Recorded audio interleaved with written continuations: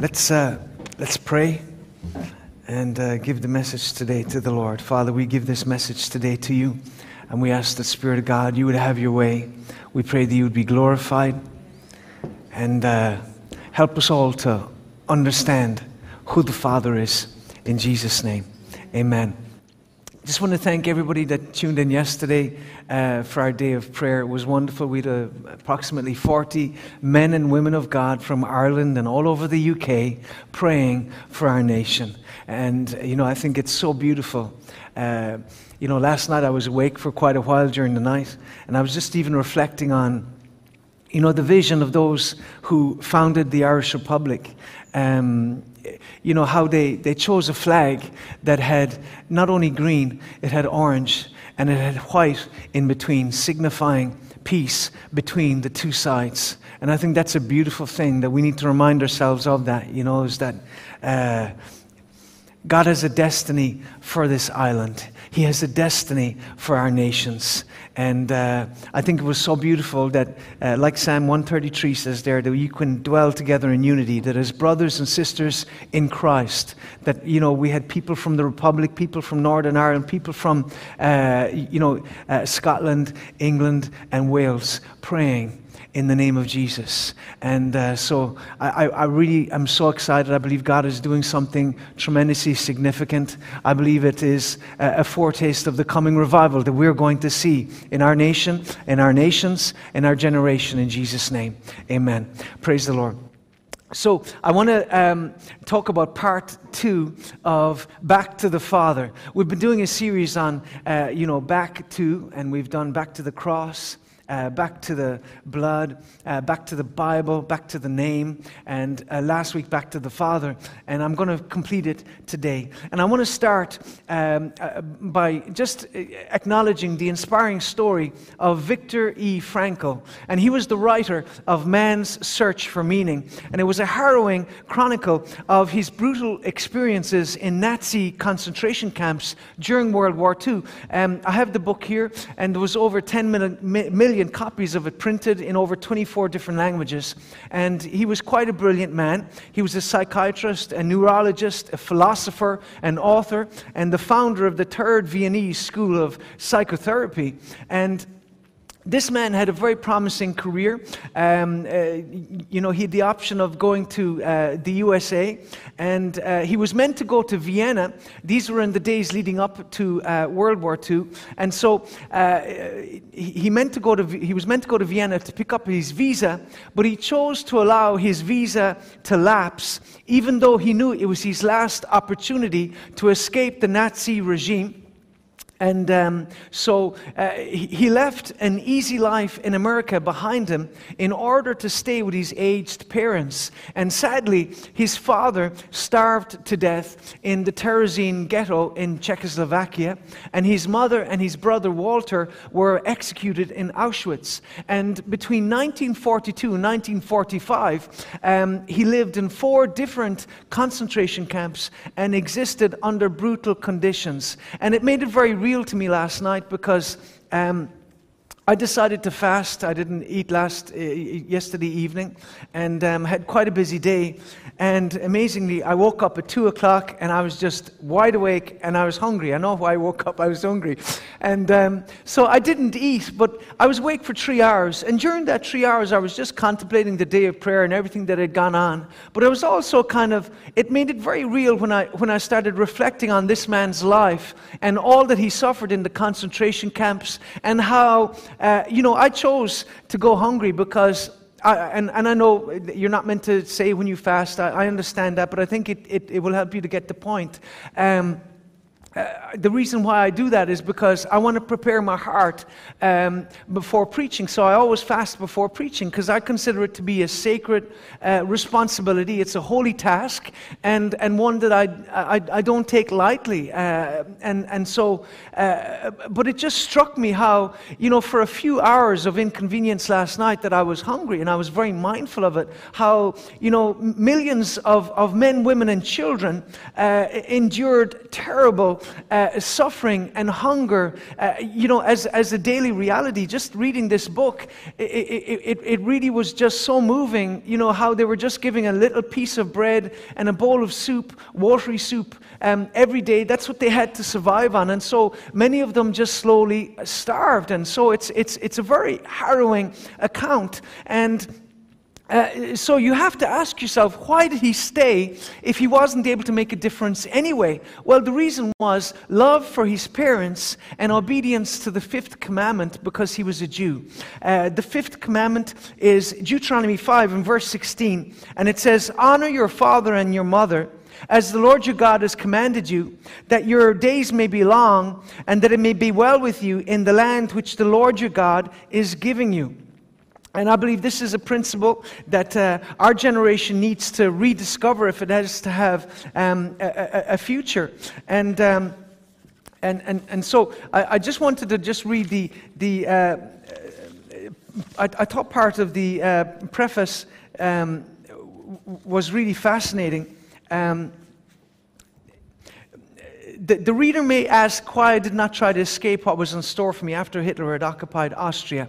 Let me answer by recalling the following story. Shortly after the United States entered World War II, I received an invitation to come to the American consulate in Vienna to pick up my immigration visa.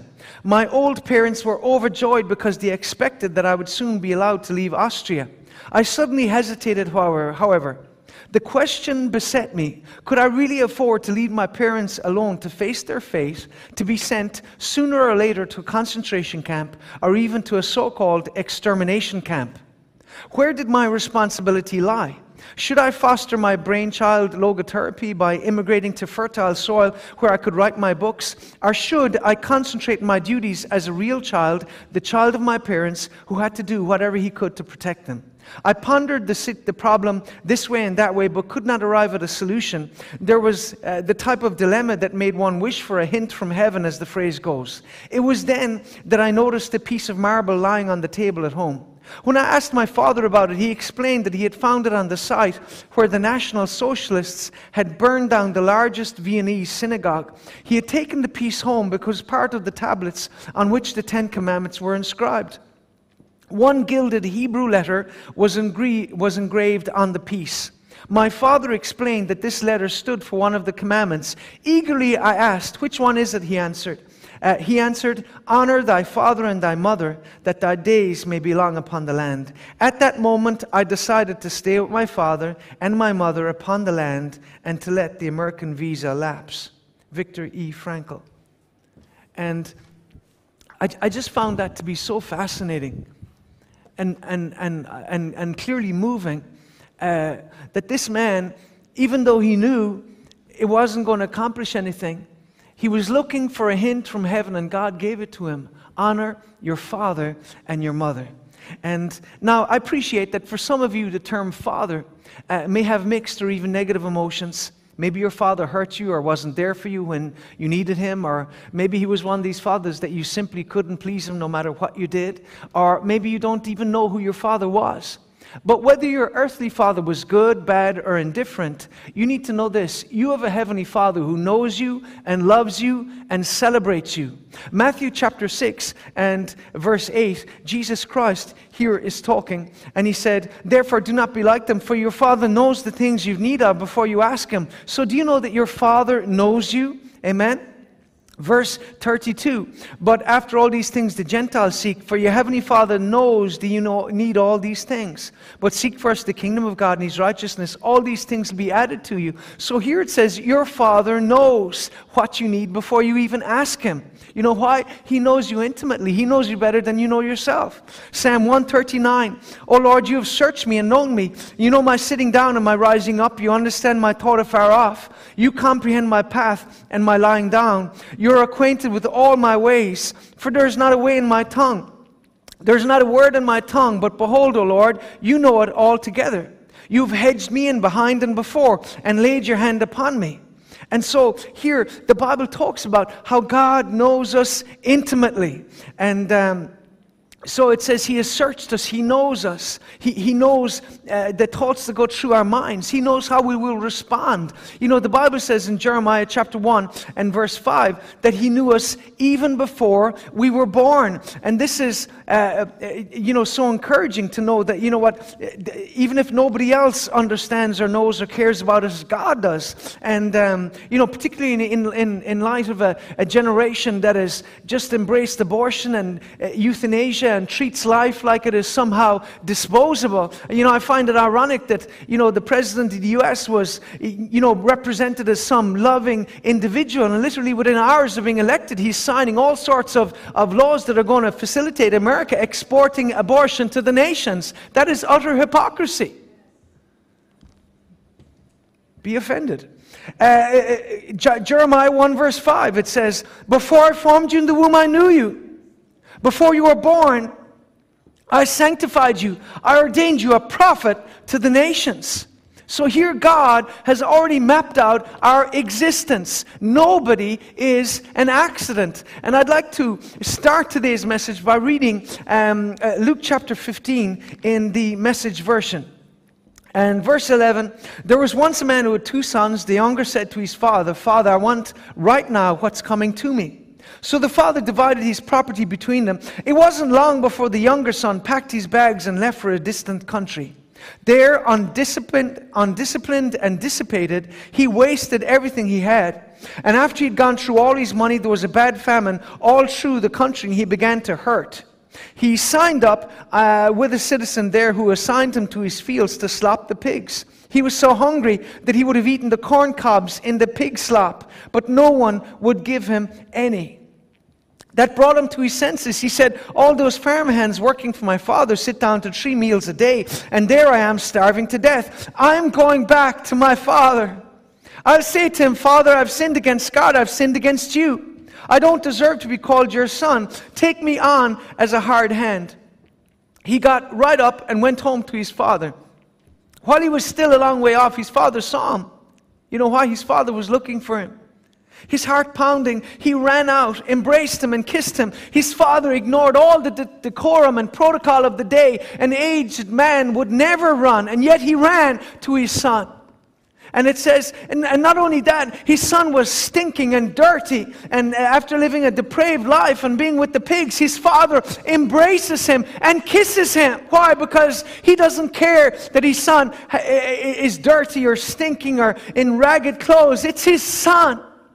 And it says he embraced him and kissed him, and the son started his speech. Father, I've sinned against God. I've sinned before you. I don't deserve to be called your son ever again. But the father wasn't listening. You know why? To take a line from a very famous movie, you had me at father. Isn't that beautiful? You had me at Father. We don't have to give God some long speech or use beautiful prose or give some beautiful prayer. We just have to turn our heart back to our Father, and He welcomes and embraces us no matter where we have been or what we have done. For God so loved the world. Hallelujah. The gospel is good news. His father wasn't listening, and he called to his servants, quick, bring a clean set of clothes and dress him.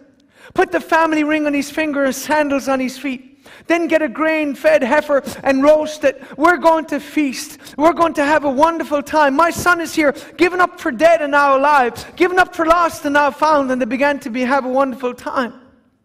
All this time, the older brother was out in the field. When the day's work was done, he came in. As he approached the house, he heard the music and dancing. Calling one of the houseboys, he asked what was going on.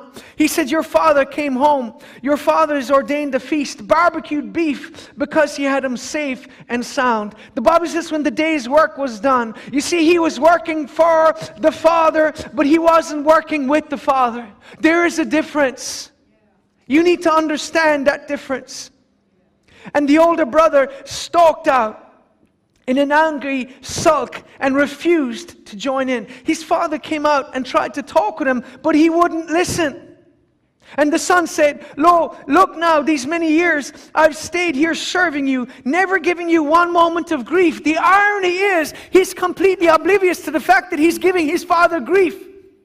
He makes his father come out of the party. He makes and he ignores what his father is saying because he's angry, he's frustrated. And this is the problem. Many times we are utterly blind to the areas where we fall short. So we thank God for grace. But he said, I've never given you one moment of grief. But have you ever thrown a party for me and my friends? Here he infers that the father is somehow withholding things from him, that his father doesn't celebrate or honor him.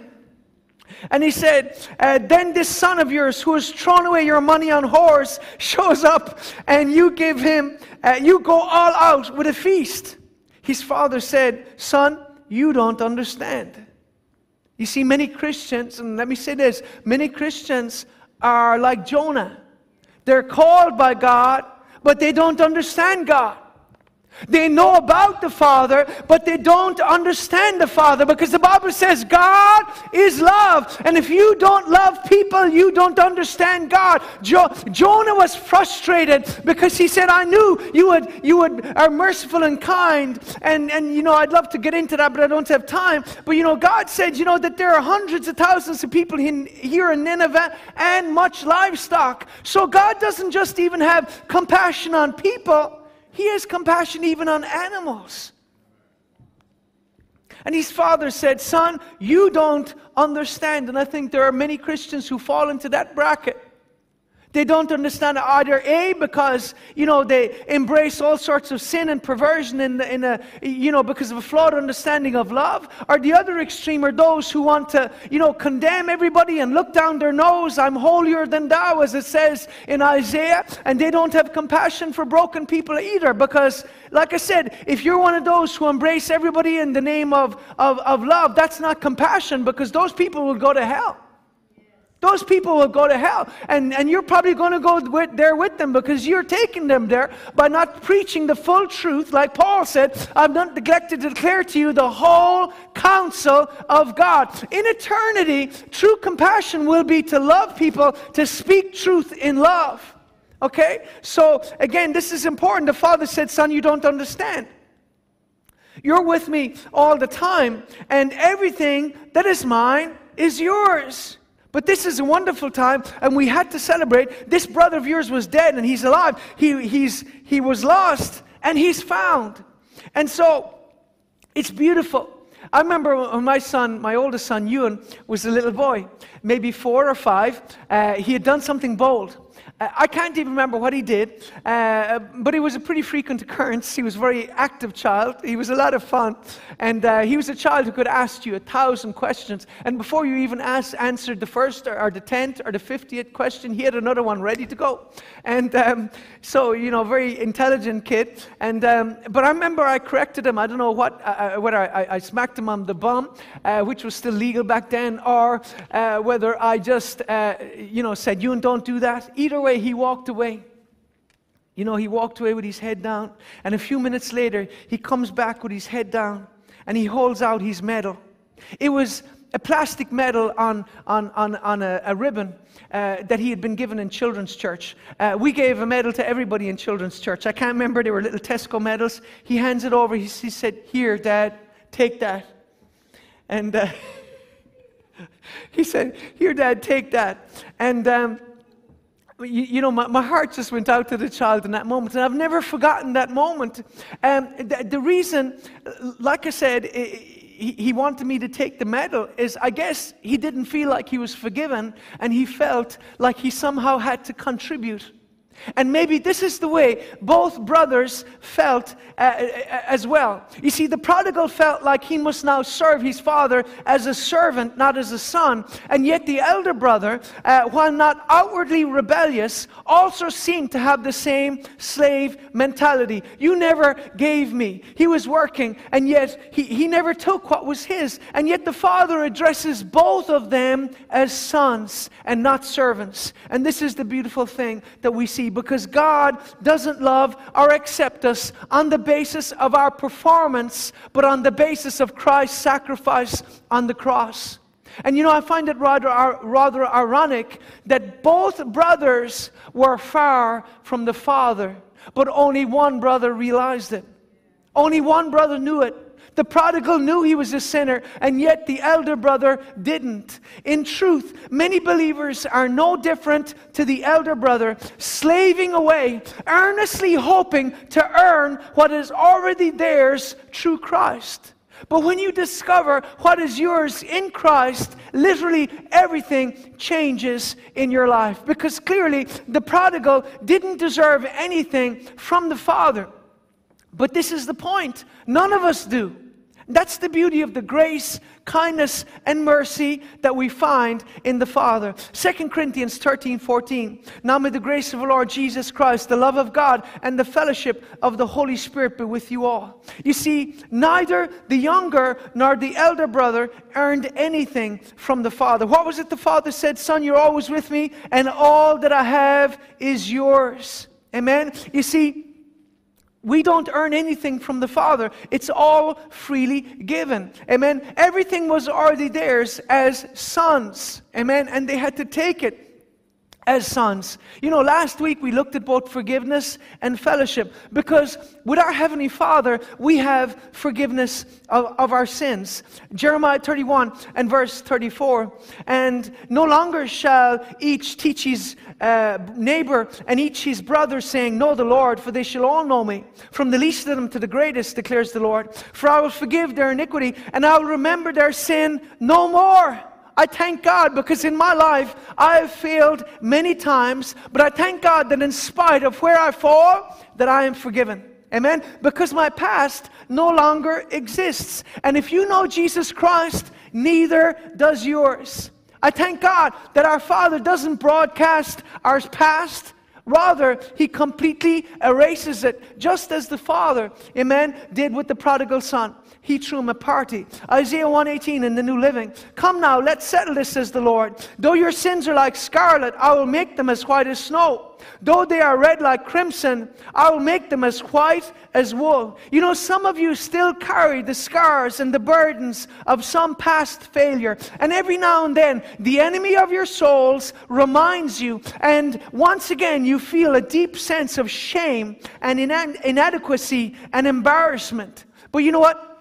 You don't realize that this is the enemy's way of limiting you and holding you in bondage. Because the moment you realize that you are forgiven, you can walk free from the prison that holds you. Psalm 103 in verse 10. He doesn't deal with us according to our sins, nor reward us according to our iniquities. For as high as the heavens are above the earth, so great is His steadfast love towards those who fear Him.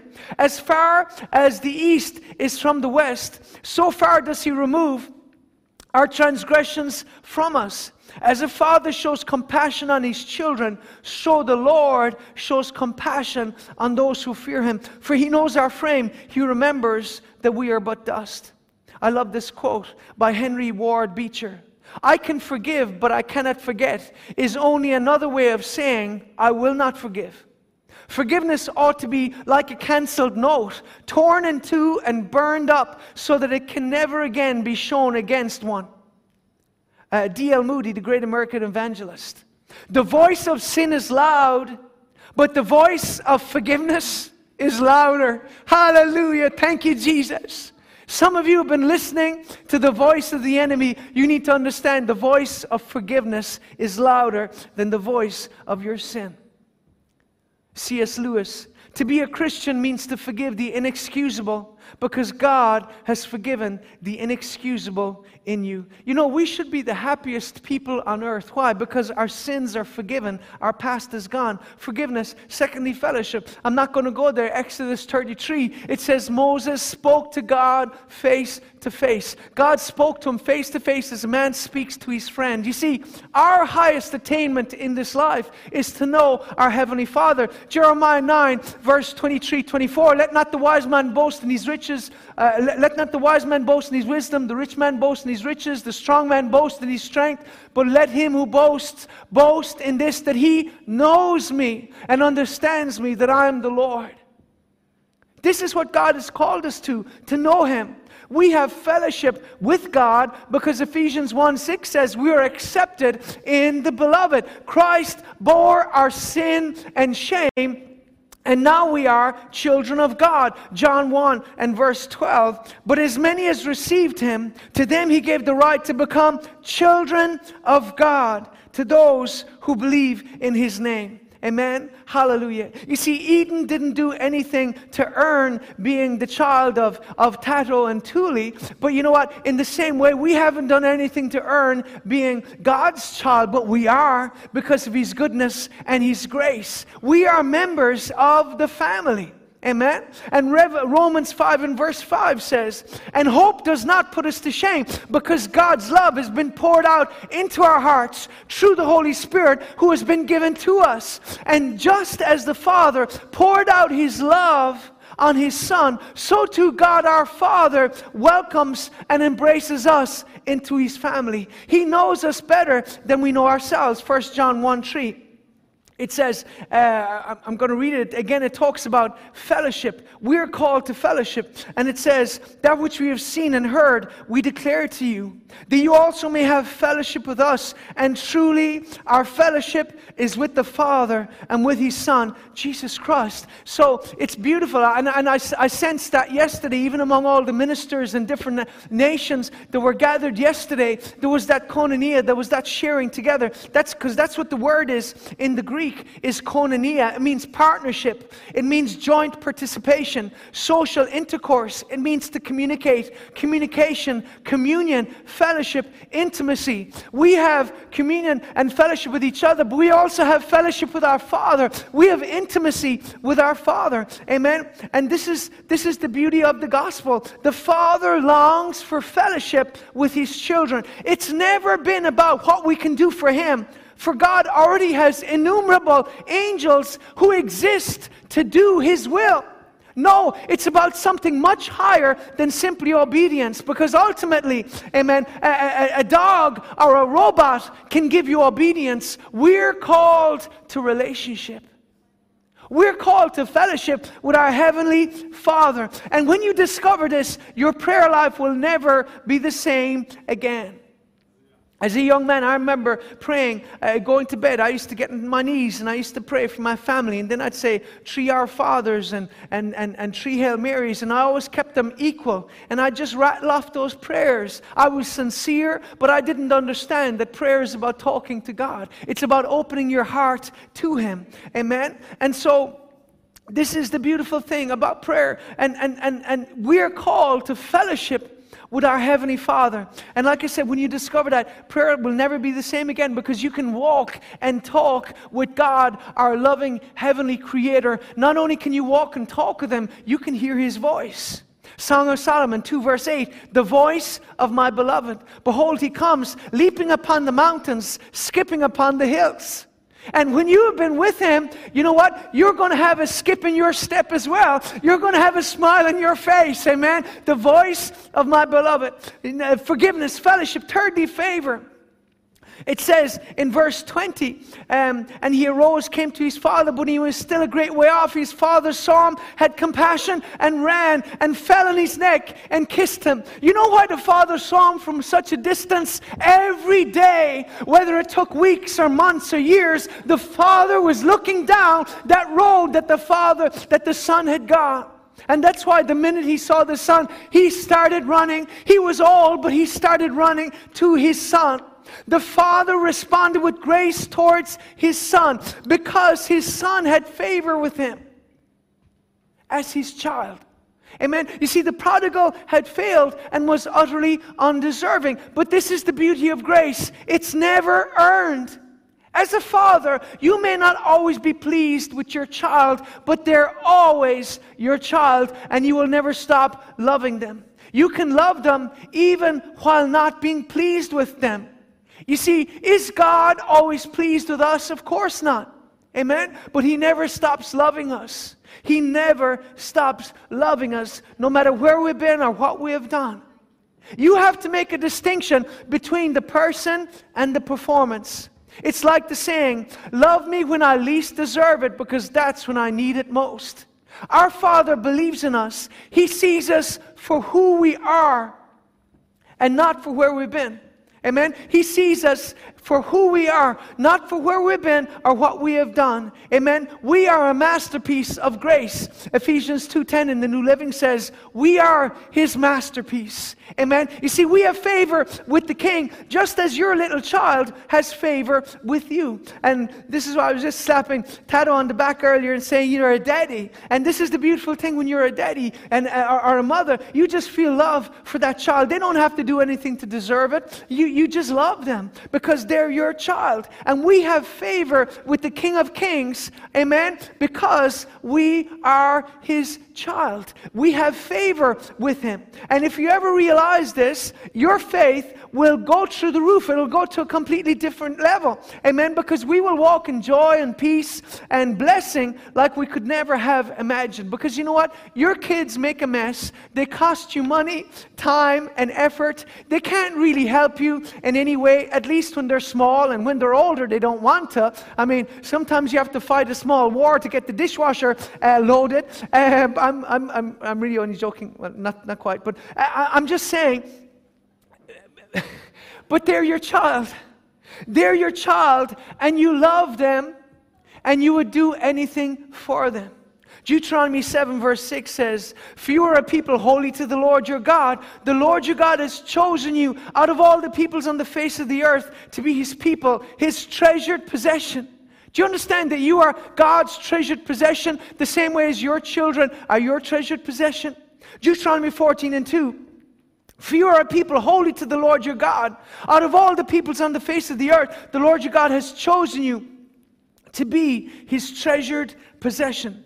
Amen. And so Matthew chapter 3 and verse 16 talks about how Christ came out of the water. And it says, and when He had been baptized, Jesus came immediately up from the water, and behold, the heavens were opened above Him, and He saw the Spirit of God descending like a dove and lighting upon Him. And suddenly a voice from heaven saying, this is my beloved Son, in whom I am well pleased. Even Christ was affirmed by His Father. And the tragedy is that Ireland knows all about religion, but little or nothing about the Father.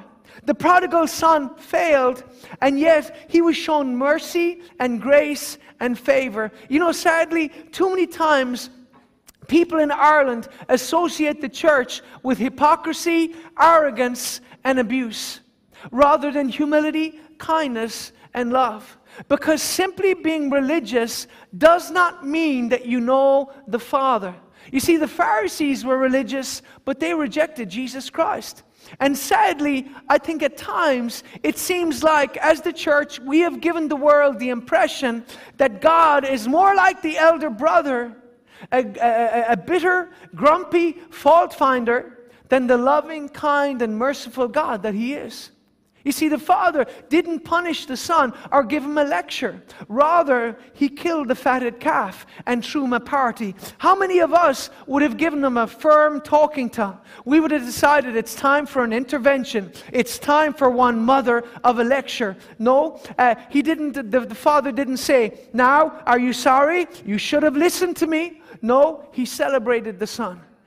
Let me say this to you as parents. Don't be guilty of provoking your children to wrath by a critical, fault-finding spirit. Look for the good. Amen. Ephesians 6:4. Fathers, provoke not your children to wrath. Amen. Don't provoke them to wrath. Bring them up. Encourage them. Amen. Everybody thrives in an environment of encouragement.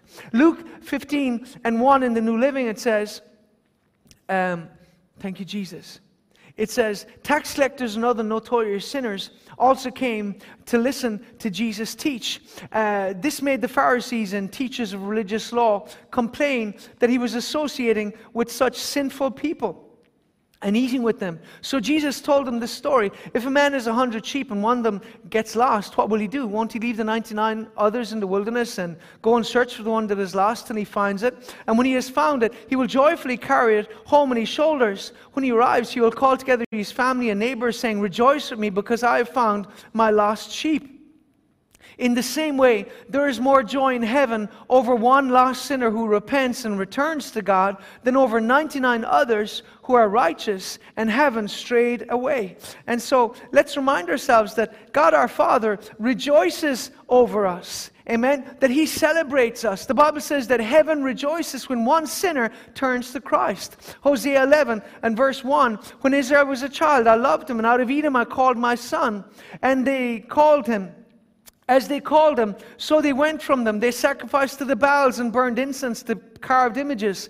I taught Ephraim to walk, taking them by their arms, but they did not know that I healed them. I drew them with gentle cords, with bands of love, and I was to them as one who takes the yoke from their neck. I stooped and fed them. And here we see the heart of our Father God. He looks on us as His little children, and I believe it breaks His heart when we rebel and when we walk in sin. You see, our Father rejoices over every one of His children. We have favor with God and with men. The Bible says of Christ, Luke 2:52, He grew in wisdom and stature and favor with God and men. Psalm 5 and verse 12, surely, Lord, you bless the righteous. You surround them with favor as a shield. You see, those who walk with the Father walk in His blessing and favor.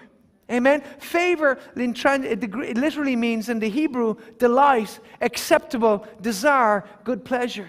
It says He will surround us with favor as a shield. He will surround us with delight. He will surround us as being acceptable. He'll surround us with good pleasure. Jeremiah 31 and verse 3 said, truly I have loved you with an everlasting love. God the Father declares that He loves us with an everlasting love. And so no, you're not deserving. But you know what? Savor the favor anyway. The fourth one is this: through the Father we find a future. What is it about us as human beings that we tend to fear the future? I remember as a little boy coming out of primary school, there was a huge amount of young people back then in the 80s. And I remember there was two old men sitting by a wall, and these hundreds of kids were walking by them. And as I walked by, I heard these two old men say out loud to each other, where will we get jobs for all of them? Well, you know what? We all did get jobs, at least those of us who wanted them. And those men couldn't see a future for us, but you know what? God did. And here I am today. By God's grace, He has been faithful. I'm 47 years of age. I've never missed a meal, except for when I chose to in fasting. I've never missed a meal. God has provided abundantly for me and my children. But you know what? In the same way as these men, I sometimes wonder if believers are blinded to the glorious future that awaits us, because we look to the rapture as a form of escapism as opposed to the final culmination of the ages and the fulfillment of the blessed hope that our Father has promised to every believer. You see, there is nothing to fear. 1 John 2:18 says, dear children, this is the last hour. And as you've heard that the Antichrist is coming, even now many Antichrists have come. This is how we know that it is the last hour. This is the Word of God, and it is true. And yet, it was written approximately 90 AD, almost 2,000 years ago. It says it is the final hour. And so, like I said, it's true, even though it was written 2,000 years ago. And I know I've said it myself. Christ is coming. It's absolutely true. But it can cause us to miss the miracle of the moment through an overemphasis on the end to the neglect of the present. And thus, our kids can end up anxious, fearful, or even resentful, saying, what's the use? Jesus might be back before supper time. So why study? Why go to college, start a business? Why marry or make plans for the future if it's a waste of time? And thus, through this erroneous perspective, the church slowly retreats from society, and we lose our vision to occupy till He comes. Because that's what it says in Luke 19:13 in the King James, occupy till I come. We're not meant to retreat from society. We're not meant to hide away. We're not meant to kind of hide away saying, oh Lord, beam me up, it's getting bad down here. No, if things are dark, it simply means that we as the church are not doing our job of shining the light. Because the Bible says, arise and shine, for your light has come, and the glory of the Lord is risen upon you. People, it's time to shine. In a time when so many people are plagued with depression and despair and addiction and hopelessness and fear. You know, so many people have been shaken. There's so much fear and anxiety, whether of the virus or of the consequences of the lockdowns, etc., financially, economically, mental health, etc. This is our time to lift up Jesus as a banner over our nation and say there is hope. Jesus said, you are the light of the world. We are meant to shine the light. We have a hope. We have an anchor. We have a foundation. Let the storm blow. We're not going to be taken in Jesus' name. We have a message of hope and life and liberty through Jesus Christ. Occupy till I come. You see, this causes us to miss the fact.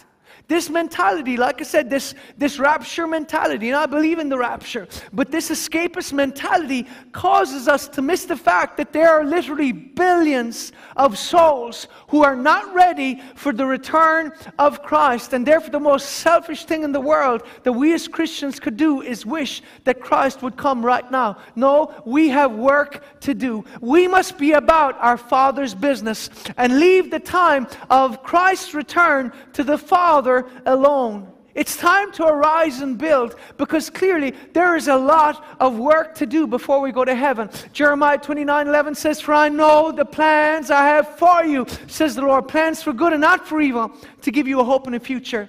Amen. You see, Jeremiah 29:11 says God has a future for us. And that future isn't just in the next life, but it's in this one. We have a future because we have a Father. You know what? He has given us gifts and abilities and talents and hopes and desires. And He expects us to pursue them and to build His kingdom. You know, Proverbs chapter 1 and verse 8, and it says, my son, hear the instruction of your father. Proverbs 2 and verse 1, my son, if you receive my words and treasure my commands within you, so that you incline your heart to wisdom and apply your heart to understanding. Chapter 3 and verse 1, my son, do not forget my law, but let your heart keep my commands, for length of days and long life and peace they will add to you. Verse 11, my son, do not despise the chastening of the Lord, for whom the Lord loves, He corrects, just as a father the son in whom He delights. We see King David giving Solomon advice on one level, but on a much deeper level, it is God, our loving Father, speaking directly to us. You see, a father takes the time to give advice to his son or daughter because he loves and believes in them, and he wants them to succeed in the future. No father out there, at least no good father, would want their children to fail just to prove a point. No, the reason why we correct our children and advise them and encourage them is we want them to succeed. A good father takes the time to give advice to his son and daughter because he loves and believes and wants them to succeed. Because when you become a father, you start to think generationally. You become more responsible. You hope and you dream of the great things that your children might one day do, because you want to do everything in your power to ensure that they succeed. Like I said, when you become a father, suddenly you want to. There's a really funny part of, I think it's Paddington Bear, when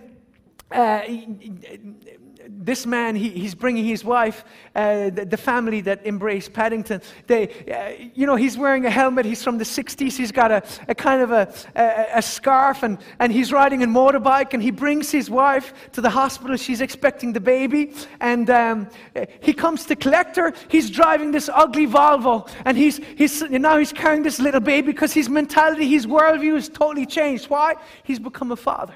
Amen. Fatherhood changes us. Amen. And so a friend of mine, he's a worship leader, and he lives in Australia now, but he was leading worship in a men's home. One week his son, Sam, went to do it instead of him. And the week after he came back, the man said, you know, your son Sam is better than you. And the guy took a step back. And I remember Ray said, I don't have a problem with that. He said, I love that. I'm delighted. I want him to be more successful than me. I want him to do great things. Amen. You're not threatened by the success of your child. You celebrate it. And this is the beauty and strength of family. Why? Our future is eternally intertwined. Jeremiah 33 verse 3. Call on me, I will answer you, show you great and mighty things which you do not know. That is the voice of your Father calling all of us into a deeper relationship with Him. Amen? You see, God says, just call on me, I will answer you, and I will reveal the future to you. You know why? He holds the blueprints. How many of you are glad that you figure in your Father's plans? Jeremiah 1:5, before I formed you in the womb, I knew you. Before you were born, I set you apart. I appointed you as a prophet to the nations. God's plan for Jeremiah was that he'd be a prophet, but maybe God's plan for you is that you will be a housewife, or a CEO, or an engineer, or a mechanic, or an entrepreneur, or a preacher, or a worship leader. Who knows? God knows. He knows everything about you. Amen? Did you know that you are celebrated by your Heavenly Father? That you can trust in His plan. Amen? Because long before you were even born, God already had a blueprint for your existence. You see, you're not an accident. You're not a burden. You're not forgotten. You are greatly loved by God. I'm sure God in heaven is always going to look at my son. He's going to do great things. And the angels are there. But he's just a baby in the womb. And the Father says, no, you don't realize. I'm going to use him to do great things. I'm going to use her to do great things. I've planned so many things for that little girl. She's going to grow up and she's going to become a president. She's going to do great things. Do you understand? Your Father believes in you, even if nobody else does, even if you don't believe in yourself. Your Father believes in you. Amen. Hallelujah. He has made provision for your every need, both temporal and eternal. He is a good, good Father. Think about it. If He has made eternal provision for you, how much more will He meet your needs in this life? He has this. I don't know what you're facing today, but your Father has this. Luke 15:22 says the Father said, give him a ring. He put a ring in his hand. Why? The Son had a future in his Father's house. While clearly he didn't have a future in the pork industry, he had a future in his Father's house. The ring was a symbol of authority, acceptance, and trust. Not only that, he was given shoes. And so too our feet are shed with the preparation of the gospel of peace, like it says in Ephesians 6:15. We have a mighty destiny. We are ambassadors for Christ. How many of you are glad that we serve a God of restoration? You see, all of us have a past that utterly disqualified us from ever earning anything from heaven. But because of God's glorious grace, we have a future, hallelujah, with our Father. Oh, thank you, Jesus. Give me 5 minutes and I'll finish. We've been talking about back to the Father. We must come back to the Father, whether as individuals or as families or as churches or as nations. We're having a day of prayer for America because we want to see America come back to the Father. We did a day of prayer yesterday for Ireland and the UK. We want to see our nations come back to the Father. We want to see all of the nations come back to the Father, because in the Father we find forgiveness, we find fellowship, we find favor, we find a future, and lastly, we find freedom. Some of you are saying, not again. I appreciate freedom is a very common theme in my sermons. You know why? It's a very common theme in this book. This is why societies and nations that turn from this book with the best of intentions, all of those who pursue the woke agenda, they present freedom. Those who, pursue feminist ideals or, philosophies or socialism or communism, they present people freedom, but it always ends with one thing: slavery. Slavery. It doesn't bring freedom, it brings slavery. Freedom is a very important theme because it's the most basic of all human desires. People want to be free. Yesterday I got on my knees to acknowledge the sins of us as Irish people that we have committed against people in Northern Ireland, against people in England. But you know what? It goes both ways. The British did a lot of bad things in history as well. And I think it's important to acknowledge that. Over 1 million people died on this island in the famine. They starved to death because of British ineptitude. And so I love Britain, but I think it's important to acknowledge there is a reason why much of the hostility has been perpetuated from generation to generation. And sadly, I think many British people have never been taught history in an accurate manner, and therefore, they dismiss things without realizing that a lot of these feelings run very deep in the hearts of the Irish people and other nations that have suffered. And this is why ultimately the British Empire had to fail.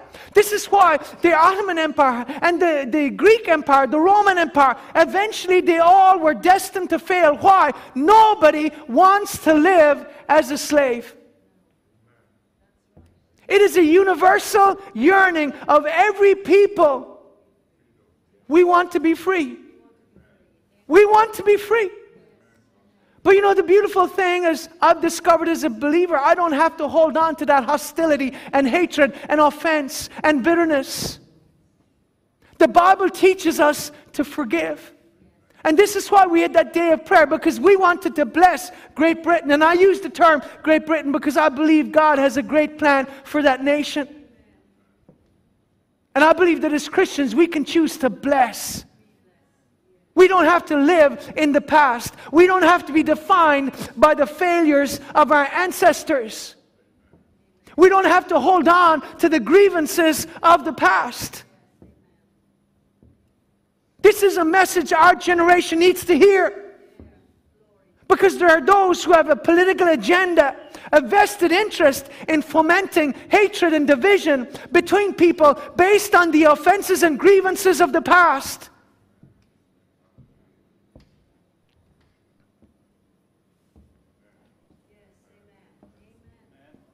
That's true. Freedom. It's a universal human yearning, irrespective of age, gender, or location. And that's why it doesn't matter how hard they try to sell us safety. People will ultimately reject it because in reality, it's not safety, it's slavery. I appreciate the virus is dangerous. People have died. I understand all of that. I'm not one of those who try to deny its existence. But let me live my life. Let me make my own decisions and deal with the consequences. John Quincy Adams, posterity, you will never know how much it has cost my generation to preserve your freedom. I hope you will make good use of it. Freedom has a very high price, and it must never be surrendered. You see, the world wrongly believes that freedom is found in money.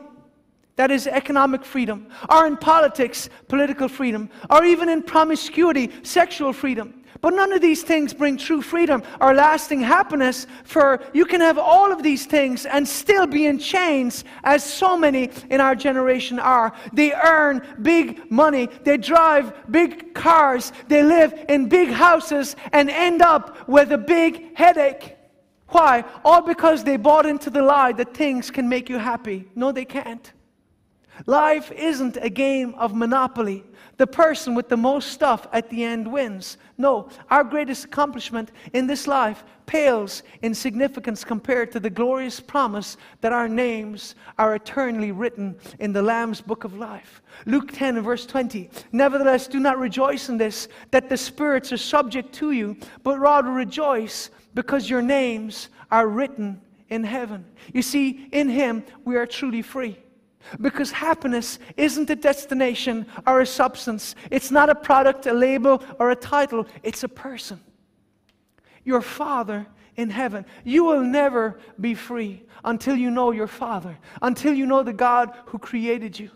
Amen. You will have a hole on the inside of your soul that will never be filled by any amount of wealth or success or notoriety. You see, Christ reveals the secret to happiness right here. Come to your Father. His arms are open. Whoever comes to me, I will never turn him away, the Bible says. Proverbs 16:20, he who hears the word wisely will find good, and whoever trusts in the Lord, happy is he. You see, freedom and happiness is found in listening to our Father's advice and yielding to our Father's embrace. Zephaniah 3:17, the Lord your God is in your midst. The mighty one will save. He will rejoice over you with gladness. He will quiet you with his love. He will rejoice over you with singing. You see, some of us don't have a problem working we have a problem waiting. Let's be honest, we get uncomfortable in His presence. And so like Martha, we rush around and try to look busy. A bit like the t-shirt that says, Jesus is coming, look busy. And the truth is, many of us work because we feel unworthy of His love. And therefore, we try to earn it just like a Boy Scout earns badges. You need to stop it. He doesn't love you because of what you do for Him, but because of who you are to Him. You're a son or a daughter of the King, eternally beloved by Him. He gave up His own Son for you. Psalm 16 and verse 11, you will show me the path of life. In your presence is fullness of joy. At your right hand are pleasures forevermore. In His presence we are truly free, for He knows us perfectly. And if you want to truly know who you are, you must first know who He is. For you came from Him, and He holds the blueprints for your soul. You see, He knows us, and still He loves us. Revelation 1:6, to Him who loved us and washed us from our sins in His own blood. You see, the prodigal was in the pig pen. He was living far below his calling and destiny. He was a slave to sin. I said it last week, but again, John 8:34, he who sins is a slave to sin. Just like many people today, slaves to lust, or porn, or greed, or addiction, or fear, or unforgiveness, or bitterness, or anger, or rejection, or resentments. They are slaves to that. They're slaves. Invariably, all of these things conspire to make us into someone that we are not. And tragically, you know what? I believe it's only in eternity that some people discover the wonderful, beautiful plan that God had for every one of us. I know the plans. You know, Revelation 7:17 and Revelation 21:4 talks about how He will wipe away every tear from their eyes. You know, God has promised in eternity, and it says God will wipe away every tear from their eyes as the worship group come. And there will be no more death, nor sorrow, nor crying. There shall be no more pain, for the former things have passed away. Maybe part of the tears of the saved and the unsaved in eternity. Because the Bible says even in heaven, God will wipe away tears from their eyes. In hell, there are gnashing of teeth. I wonder if the part of the reason for regret in eternity is the realization of all the glorious things that God wanted to do in their lives. You see, sin promises us freedom, but it only brings death, destruction, and slavery. We end up full of shame and condemnation, but it's our Father who sets us free from the pig pen of our sin. You see, the Son arose from His prison of shame. But you see, again, He arose, I believe, because it was an answer to the prayers of His Father. When did change come? Change came when He responded to the Father's call and said, I will arise and go to my Father. Do you know that the Father is calling you back to Him today?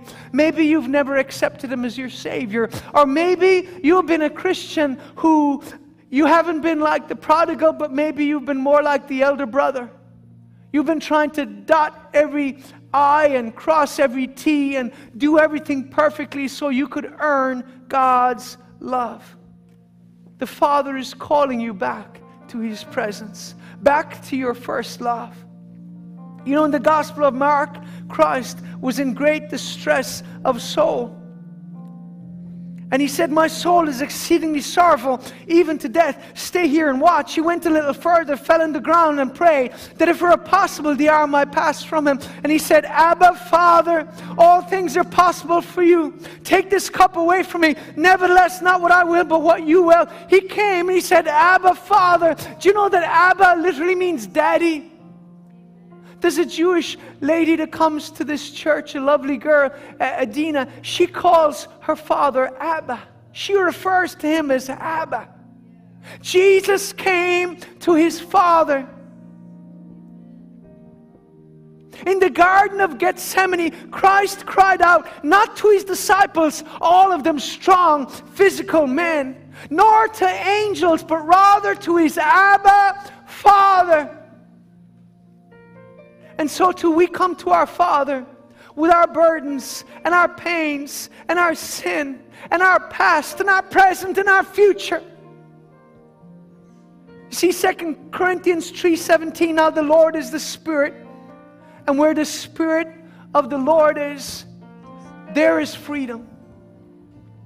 Let the Father bring you today to a place of freedom and liberty in Him. I know there's people watching today, and I know that you are burdened because you are condemned. You feel condemned because of your sin or your addiction or your past. And for some of you, it's like you take one step forward and 2 steps back. You know why? Because you're trying to do it in your strength. But today the Father is asking you, child, just come here into my arms. Let me heal your soul. Let me break those chains. Let me lift those burdens. Let me change that situation. You've tried it for long enough in your strength. Now you're going to do it in mine. Oh, hallelujah. The Father is calling you today to come to Him. How do we come to the Father? We come with a repentant heart. And we come in simple faith in the glorious grace of God, whereby we earn nothing from Him. You see, the elder brother slaved for years and years and never got anything. You know why? It was already his.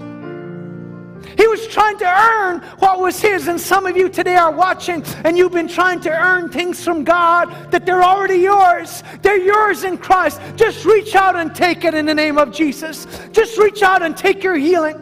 Just reach out and take deliverance. Just reach out and take His wisdom. Just reach out and take His provision in the name of Jesus. You know what? Some of you have been renting long enough. It's time for you to take your home in the name of Jesus. Some of you have been struggling with debt. It's time to come out of debt in the name of Jesus. Some of you just so filled with shame because of your sin, and you don't realize that it's a relentless cycle. It's a self-perpetuating cycle. Because your shame causes you to turn from the one person who can take you from that, who can lift that burden. And so you go back into other darker things. And it's just a broken record, a cycle of sin and condemnation and shame. Today the Father says, enough! Enough! It's time to walk out of that prison of shame. Because your Father loves you. Your Father accepts you. By virtue of the death, burial, and resurrection of your older brother, Jesus Christ, our Lord and Savior. Now thanks be to God who gives us the victory through our Lord Jesus Christ. So today, if you've never accepted Jesus as your Savior, just pray this simple prayer with me. Say, Lord Jesus Christ, I believe in my heart that you were born of a virgin, that you lived a perfect life, and that when you died on the cross, you died in my place, bearing my sin and shame. Come into my heart, Lord Jesus Christ, and forgive me of my sins. I accept you as my Lord and Savior. Thank you, Jesus, for saving me. Jesus, you are my Lord. And now I want every person to pray this prayer with me. Say, Father, I come to you. I come through the blood. I have nothing to offer, but I come by your grace. And I receive today all that you have for me. I repent of being like the prodigal or being like the elder brother. Help me to embrace all that you have for me as a son or a daughter of God. I take it because I'm loved. I have a Father. I have a Father who loves me, who celebrates me, who has plans for me, who is with me. And if God is with me, who can be against me? I believe the best is yet to come.